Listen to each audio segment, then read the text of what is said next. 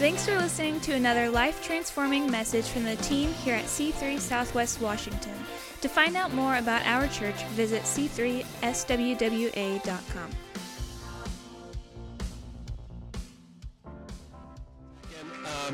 As you look at the logo behind me, you'll notice that we've got that wrench in that gear. That's because we're in pre-launch phase for our church. We're building out our Orchards campus, getting ready to launch that. This has been such an unusual last couple of years.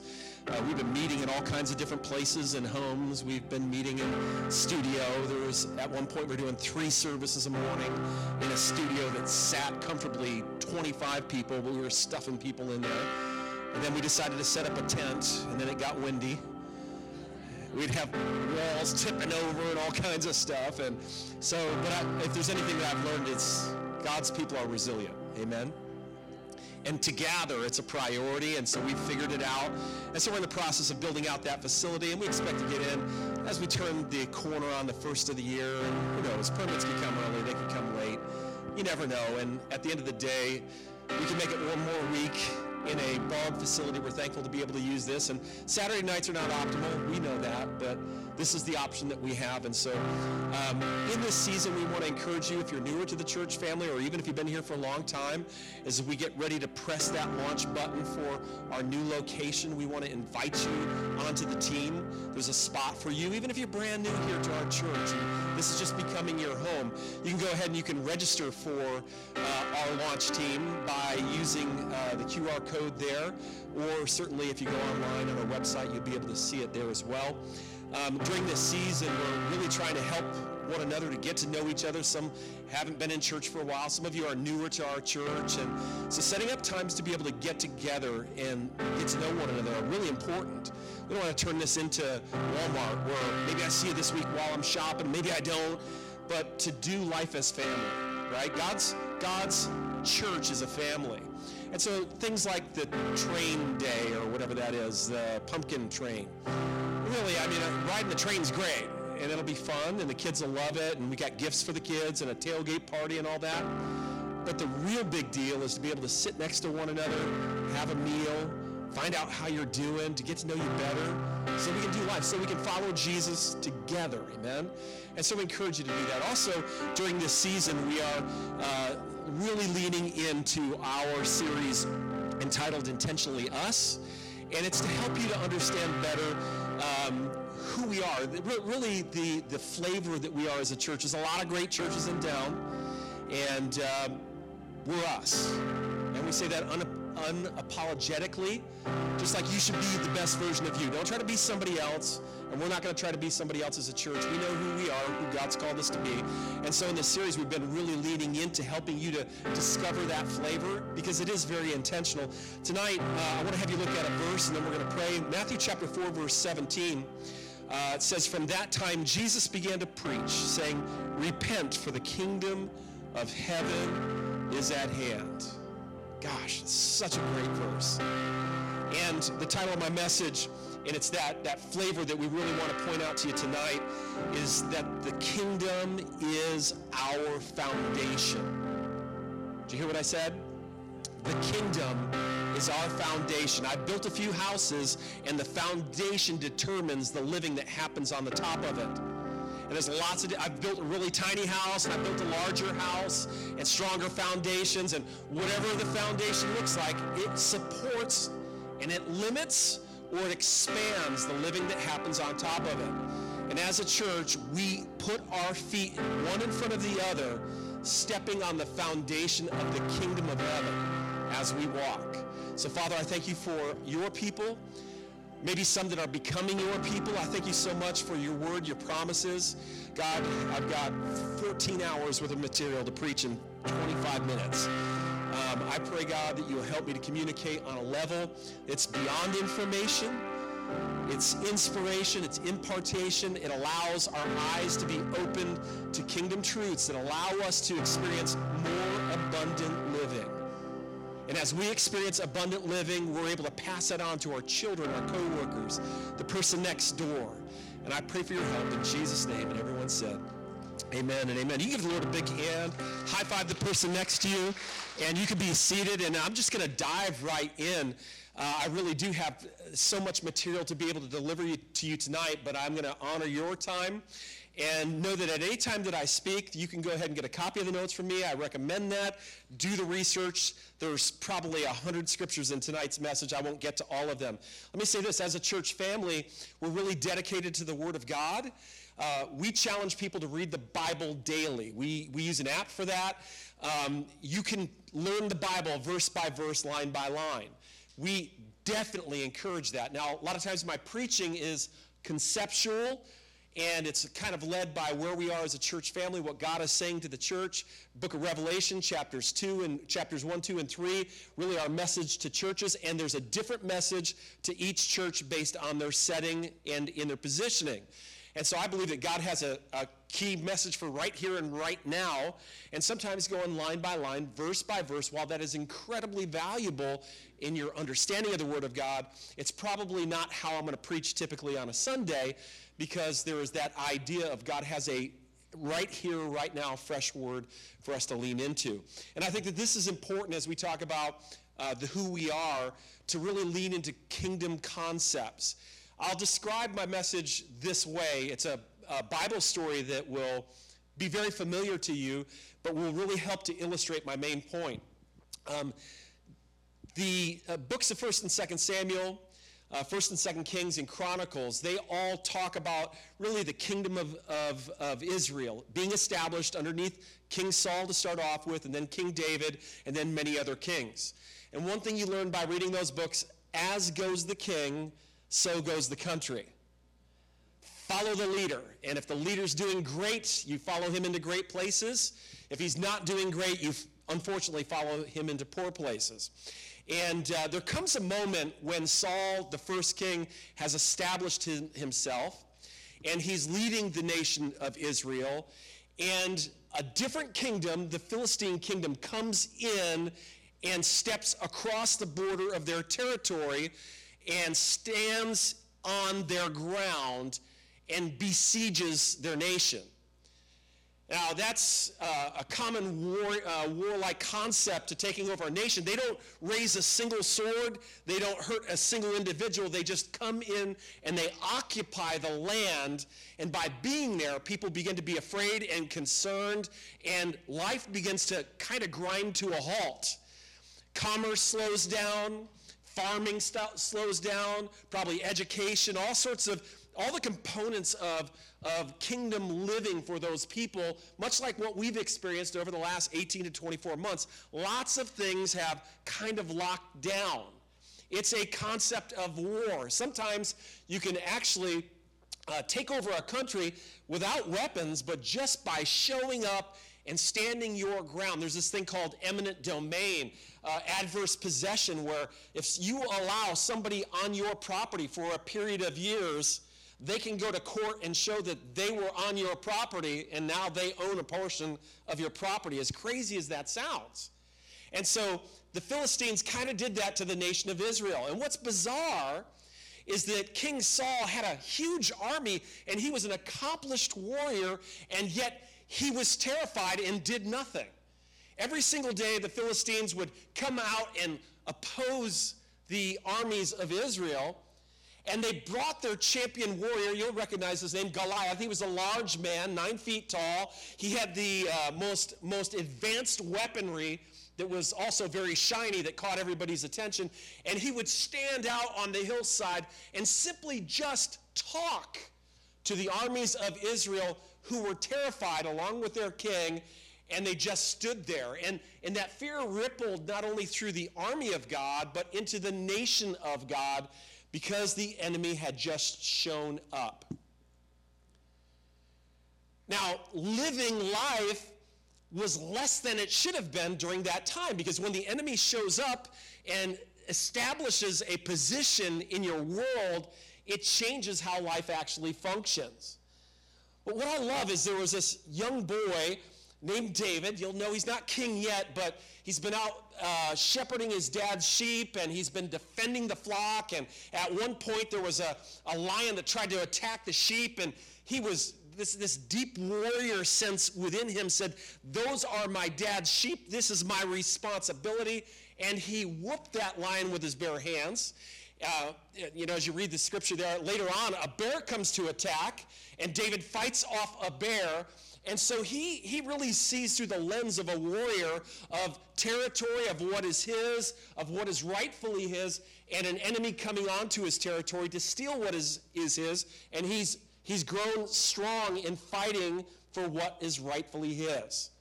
And so when he shows up, not being in the army, but going to visit his brothers, and he watches this whole thing play out, where in his land, in his kingdom, there is an army that shouldn't be there, and a man standing on the hillside just boasting out threats to this land, and he's looking around and watching the kings over there, and his brothers, who otherwise would be strong warriors, were kind of cowering over there. Everybody just kind of standing around kicking rocks, and all of life is kind of shut down.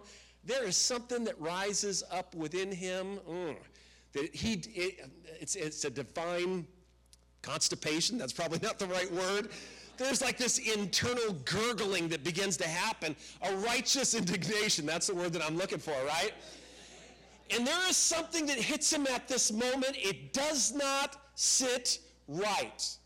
And I think that what I love about David as we look at this, the reason why it doesn't sit right is because he knows that this is not what God wants. This is God's territory. These are God's people. That's an enemy. Why did you let them in? Why are you letting the enemy talk? Why are you listening to the enemy? Why isn't somebody shutting this giant up? And this stirs up within him. And unlike anybody else in the crowd, David understood the principles of kingdom and kingdom foundations. See, because really here's where the analogy you need to understand. The Philistines represent the kingdom of this world. And God's kingdom was being invaded by the kingdom of this world. And David, something rose up within inside of him, and he said, this cannot stand. We cannot allow them to lock us down. And he begins to move around and say, we need to fight this guy. And it kind of, to be honest with you, irritates the king and some of his brothers and some of the army. It should have irritated them, but for some reason, they were lulled into a stagnant space. They were actually kind of just working around this giant, kind of putting up with his talk, allowing him to occupy their land. And really where I'm going, hopefully you're already seeing the headlights pointing down the street where I'm going with this.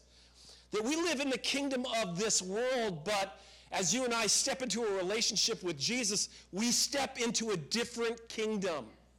Your citizenship changes. There's a lot of legal ramifications to this, all from the book of Genesis chapter 1 right down to the last chapter of Revelation. This is all very legal. It's very biblical. It's contractual. There are just some key things that happen, but what you need to understand is when you say yes to Jesus, you actually step out of the kingdom of this world. And you step into becoming a citizen in the kingdom of heaven. And your citizenship means everything.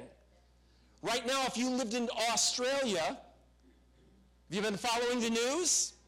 It's a big difference from living in Texas. You tracking with me? Okay?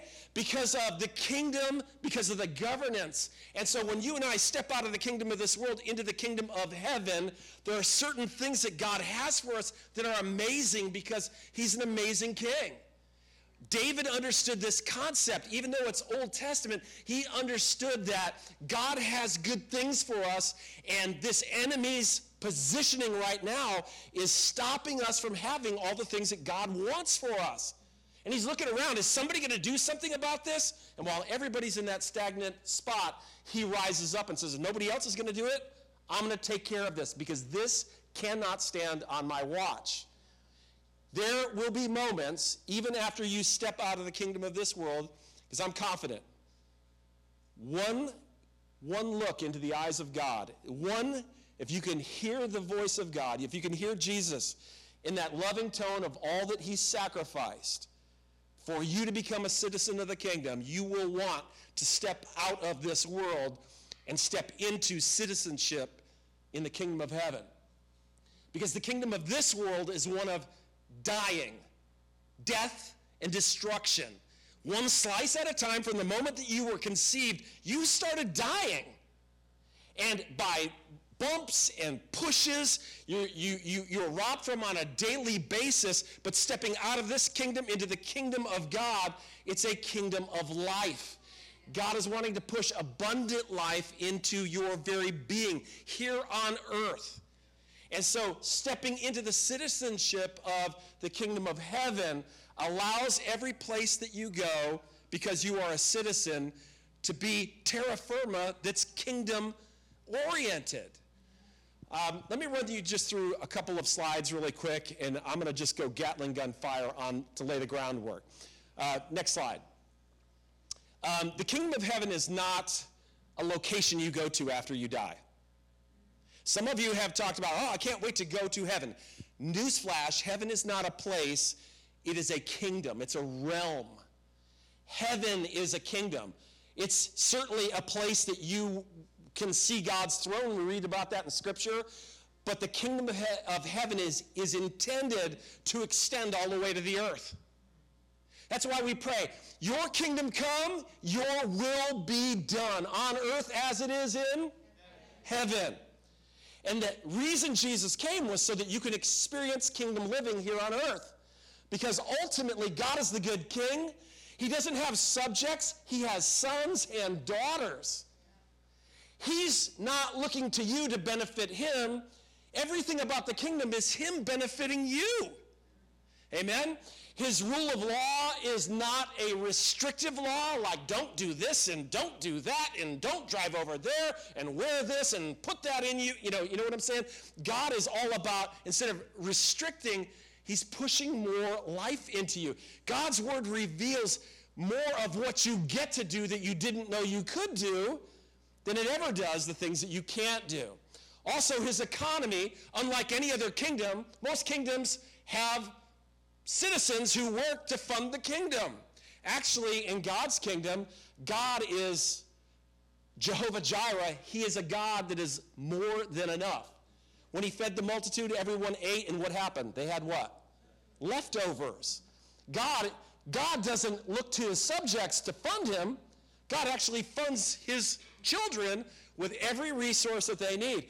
And while he does have an army, the army is not for our protection, because we are protected in our king's covering. That's how strong and powerful he is. And ultimately, the mission of his kingdom is to establish and enforce his kingdom, which always leads to the best option it touches. In other words, you step into the kingdom and you have now within your reach the ability to be the best dad you could ever be, certainly if you weren't in the kingdom. It opens the door for you to be the best business person you could ever be, because God's kingdom brings life. And that life is not just for church, not just for raising our hands when we pray. He brings life to your business savvy. You understand that? He'll bring life to your talent with your hands. He'll bring life to your parenting skills. He'll bring life to your imagination, your understanding of technology. He'll bring life to your connections while you're trying to work hard in the flesh to open the doors of opportunity. God's kingdom will open doors that no man could ever shut. And so that's the beautiful thing about the kingdom of heaven. It's not a location, it's a realm wherever God's rule and reign touches. And so when you invite God of the universe to be your God, his kingdom comes upon you, and you begin to walk on the foundation of his kingdom. Here's a couple quick points, and I won't read through all of these. Next slide. Adam and Eve were actually the first ambassadors appointed to govern earth. I don't know if you've ever researched this, studied this.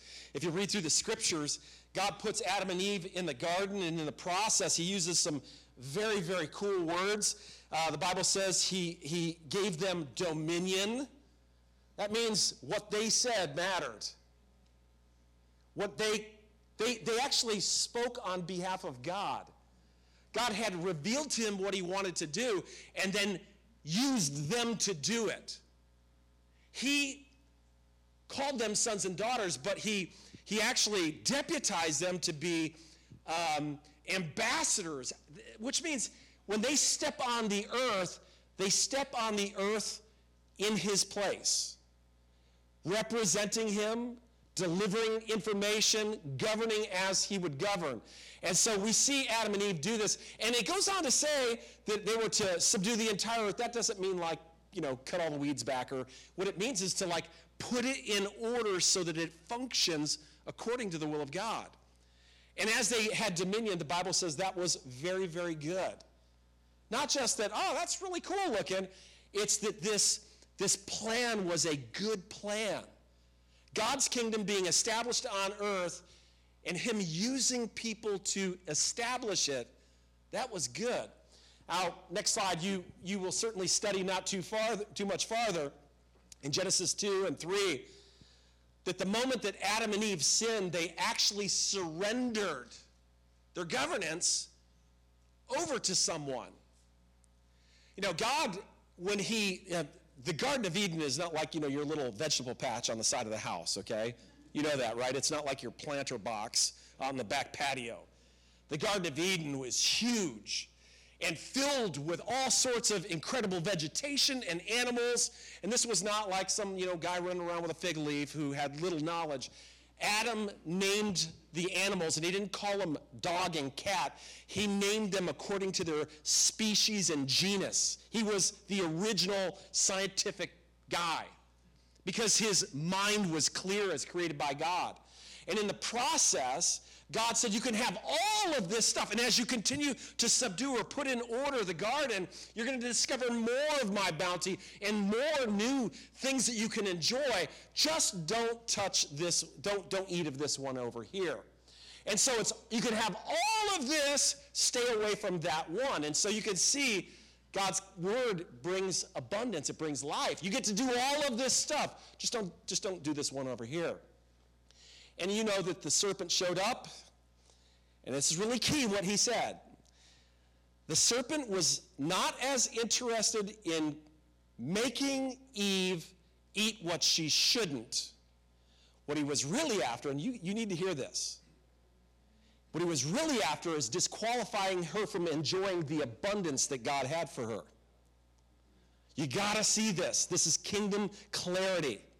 Some of us, we fixate, well, why won't God let me do that? Because it's a pathetic substitute for all of the abundance that God has for your life. The good things that God has for you, the enemy, God's word comes to bring life. The devil's word is lies, and it's always lies about the promises of God. Oh, you get to do this you need to do this cool thing here. It is such a piece of junk compared to what God has, the real thing that God has for your life. The devil's less interested about getting you to do the thing that he's tempting you with than he is in disqualifying you from all the good things that God has that are waiting. It's a real key scripture that you need to understand. This is warfare concepts. Okay, when Adam and Eve had the dialogue and was deceived by Satan, she actually obeyed him. And who do we obey? We obey people that we give power to be in charge of us. See, up until this point, she had been obedient to God. Adam had been obedient to God. God's word gave them life. They walked in that life. Someone comes in and suggests that God is lying, and in the process of listening to the lie of the wicked one, she actually obeys someone. She obeys Satan. She does what he tells her. And she invites her husband. Listen, it's not just her. Adam right there, doing right what she offered, and they actually obey someone for the first time instead of God. Romans chapter 6, verse 16 says, "Do you not know that if you present yourselves to anyone as obedient slaves, you become a slave to the one that you obey?" The thing that you obey. It's a kingdom concept. The Philistines show up and start saying a bunch of stuff, And maybe they're not hacking off limbs, but we're all backed up, we're all squatting down, we're holding on, hoping to survive, moving around this thing that shouldn't be there. It's actually obedience to the world. Next slide. The moment they obeyed Satan, a new kingdom is established. You know, it's, I don't want to get overly political, but it's remarkable to watch what's happened in the Middle East. You know, for a number of years, and probably longer than we should have been there, our troops were trying to raise up democracy in Afghanistan. And in the process, an Afghanistan government was established.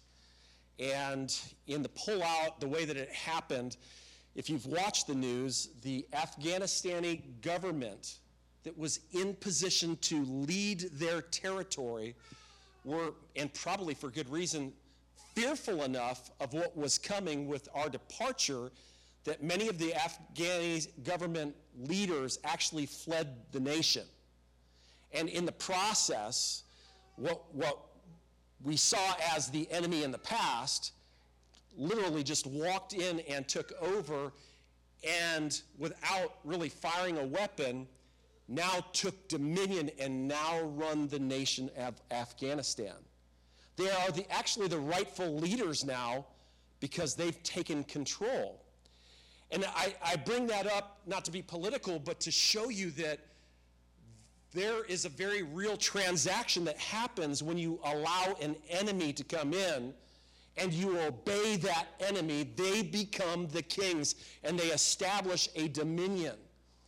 And you and I, when we, even as believers, when we sin, we are listening to the wicked one. We are actually surrendering territory in our lives, very real territory. Get this out of your head. This is bogus, okay? Some of you are like, bogus? I haven't heard that since 1979. Some of you young people are like, what does that even mean? It's whack. Okay, this is bogus. I can just ask God to forgive me and he will. And you hear me for a second. God is a generous, gracious God, and he will forgive, but that's not the issue. It's part of the issue. But after you've gotten the forgiveness of God, how do you plan on getting this enemy that you've invited into your backyard out? That's the issue. Because whomever you obey, you become a slave to. And so when you've invited the enemy through your engaging in wrong activity, you're obeying him, God will forgive you. Yes, God is going to forgive you, but what are you going to do about Goliath in your backyard? This is why it becomes critical. I mean, it will change. When there's a Goliath in your backyard, it changes everything. I mean, just talk to the people in Afghanistan, grabbing onto airplanes as they're taking off on the runway, because they know that as goes the king, so goes the nation. Amen? Come on, is that good? Okay, I better go faster. They're coming up here. They're like, dude, you're done. I'm the king of this house. I'll tell you what I'm doing. You know, the kingdom that, go back one slide. Just notice, you can get a copy of this, but Satan's the evil king. He doesn't have sons and daughters. He has citizens that are indentured servants. In other words, there's a debt you're working off. And guess what? It'll never be paid until you're dead. The rule of law in his world are lies that combat the word of God, always bringing death. The economy is not funded. It's depleted by his thievery and destruction. He will pick your pocket 1,000 times to get it all. He might not take it in one lump sum, but he will pick your pocket. Security is non-existent. Death is inevitable. The mission is to steal, kill, and destroy so that you experience less than best. Ultimately worse. Next slide. And of course, there's a million scriptures for this. Now, here's the key. This is what you've got to see. David is a foreshadowing. David steps out and he says, this will not stand. This is not the will of God. This is not right. And I can hear people arguing, well, how do you know what the will of God is? You know, if it's Get ready. This is going to be a big one. If it's meant to be, it's meant to be. Listen, if I could use profanity right now, I would have to use the really strong ones to let you know what a pile of bogus junk that is. If it's meant to be, it will be. That is a lie from the flippin' devil. That is to lull you into passivity, to sit back and allow Goliath. That's what his brothers were saying. David's running around saying, who's going to kick this guy's butt? If it's God's will, it'll come to pass. What? If it's meant to be, it'll happen. I prayed one time. You know, if it's God's will for my son or daughter to do well, back up for a second. What? If it's God's will for somebody to do well? God was there at conception, at birth, has been hovering over that child. His will is for every person ever born to thrive, to excel, to be filled with abundant living. Well, if it's God's will for our marriage to work out, what? If it's God's will for me to get a job, if it's God's will for me to be healed, I'll just suffer well. It's okay, I'll just suffer. I can glorify God in suffering. Yes, you can, but there ain't nothing that glorifies God like somebody who was sick who's now healed. I need to say that again.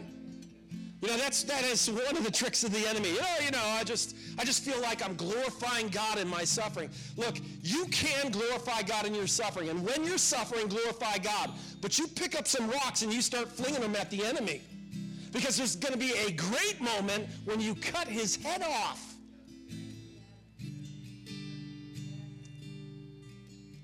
What enemy is camped in your world that needs his head cut off? Am I going too long? Val's, you okay? Let me just look at this real quick. Oh, I got to tell you a couple of these things. Something like, did you know Saturday Night Live's coming on?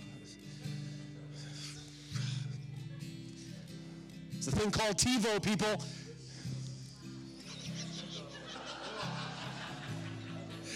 About 10 years ago, that would have been valuable, right? We live in such a crazy world. I still got to get my VHS converted.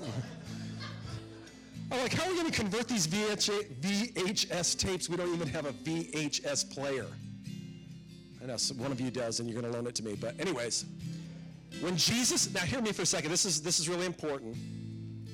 When Jesus showed up on earth, he came to bring the kingdom back to earth.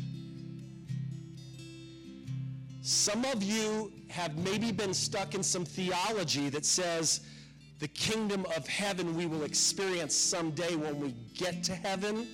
If you wait till then, you are unnecessarily living on the scraps of this world. In fact, the enemy wants you to live in that theology because you'll sit back and let Goliath do his thing, and you'll live survival life, not thrival life. Jesus showed up as heaven's ambassador. He declared the kingdom of God. He taught the kingdom of God. He demonstrated kingdom realities. This is important. Some of you might have bought into this idea that Jesus did all of these miraculous things because, after all, he was Jesus, and he was showing us that he was the Son of God. That is not true. Jesus showed up, and when he did, the Bible says he depleted himself of all of the benefits of heaven and stepped into this world as a man, and yet aligned with the kingdom of God. And as he lived his life, he lived on a level to show you where you could actually rise up and be seated with him as you live in this lifetime. Well, Jesus was able to heal because he's Jesus. Well, then why did he tell his disciples to go and heal the sick? Because he demonstrated that when you have Father as king and you walk on terra firma, that is kingdom ground, that you will be able to carry the kingdom with you, and anything that shouldn't be in the kingdom is pushed out because you represent the Father. You tracking with that? demonstrated kingdom realities. He paid also the debt while he was here so that you could be released from your position, and he paid your citizenship fee in advance, whether you ever cash in or not, because that's his commitment to you. And he invites all into his kingdom citizenship. Stand with me. Let me give you 3 things here. No, I'm not kidding. I'm going to give you 3 real quick. Give me the next slide, guys. Say yes to Jesus so that you can experience what the kingdom has to offer. Listen, I don't want to get political. There's a lot of ways to get into this country. Not all of them are legal. But there's only one way into the kingdom of heaven. It's by saying yes to Jesus. You can hang around the gates. You can smell the fragrances. You can see what your friends are experiencing. You can hope some of that gets on you. You can stick your arm across and try to get some of it. You want access to the best that heaven has to afford. Say yes to Jesus. Stop hanging around with people who have said yes. That's good. Stop just tasting and seeing. Finally, buck up, step across the line and say, God, I'm in. Because guess what? That citizenship, that paperwork is a defining line. And once you step over, all of the benefits of citizenship are now available to you. Amen? Second slide. You're like, wow, you went through that in about 10 seconds. We get to live life now as an enforcer of heaven's will. Our Father, who art in heaven, hallowed be your name. God, will you send your kingdom? God, could you make your will be done here on earth? It's not what it says.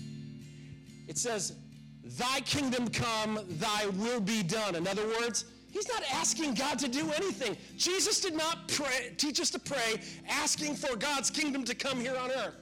It's a declaration. It's a part of prayer. The kingdom of God comes. It's you looking into your marriage that's maybe not going well and saying, the kingdom of God is coming here. God is bringing health and strength and wisdom. He's going to help me to be a better husband. He's going to help you to be a better wife. Our marriage will receive the kingdom of heaven. It's laying your hands on someone and not saying, God, if it be your will, send healing down on the wingtips of angels. That's not how we pray. That's not how Jesus taught us to pray. He said, your kingdom come, your will be done. To the person who's sick, be healed. That's what it says. Why can you pray that way? Oh, that sounds awful bold. You've been deputized as an ambassador. You are acting on behalf of God. Not willy-nilly, not running around just doing whatever you want. I speak a Cadillac into existence. That might not be the will of God. But somebody who's sick, be healed in Jesus' name. Last slide, okay. Lead captives to freedom. It's more than inviting people to church, although that's incredibly valuable. Please do that. Invite them in to Jesus. Invite them into what God has done for you.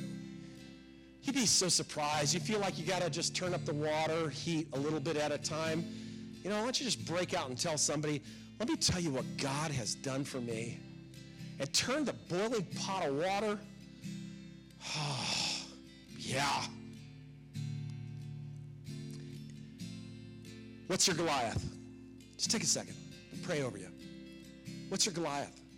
What have you allowed to step into your world that shouldn't be there? It's not the will of God for it to be there. Bully has crossed over the fence, standing in your backyard, threatening you, your kids, your dog, stealing your stuff.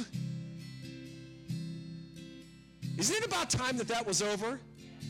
It's about time. God's called you to conquer. He's called you to win. He's called you to excel. Come on. If it's God's will, it is God's will. Now let's rise up and let's take over. It's God's will for you to prosper. It's God's will for you to live well. It's God's will for you to be strong and healthy. And you make up your mind, and then you go out and do what you got to do to see it happen. You pull out the rocks, you start flinging them around, and you get good at it, and you start sinking them in foreheads, and you start cutting off. Don't get too graphic. We've got kids, okay? Come on, hands raised all around this room. Right here, right now, say yes to Jesus. Come on, say yes to him right here now. Be in, all in. It's time to be all in. Not hanging around, not admiring, all in. Say yes to Jesus. Come on, say it with me. I say yes. I say yes. I say yes to your kingdom. I say yes to the King. I say yes to his word. I say yes to the good things he has for me. I say yes. You are my King. I step out of the kingdom of this world and I step into the kingdom of heaven, which makes me an instant son, a daughter, an ambassador in this kingdom. And all that's available to me becomes mine. It's within reach. I say yes. I say yes. I say yes. If you've got a Goliath, I want you just to name him just under your breath right now. Might take more than just this one prayer right here and right now, but it's time for you to do warfare. It's time to get rid of that. If it's the will of God, it'll go away. No, it's going to go away when you stand up in your God-given authority and do something about it, right? Father, in Jesus' name, equip me with a warrior mindset. The ground that my feet are standing on is holy. God, my territory is holy not because I'm holy, because you are holy, and I stand in you. And God, you have good things over our lives, and the enemy would come to steal, kill, and destroy. And while he might not be always swinging a machete, sometimes he just shows up and he stands. And the Word of God says, don't even allow the enemy to have a foot place.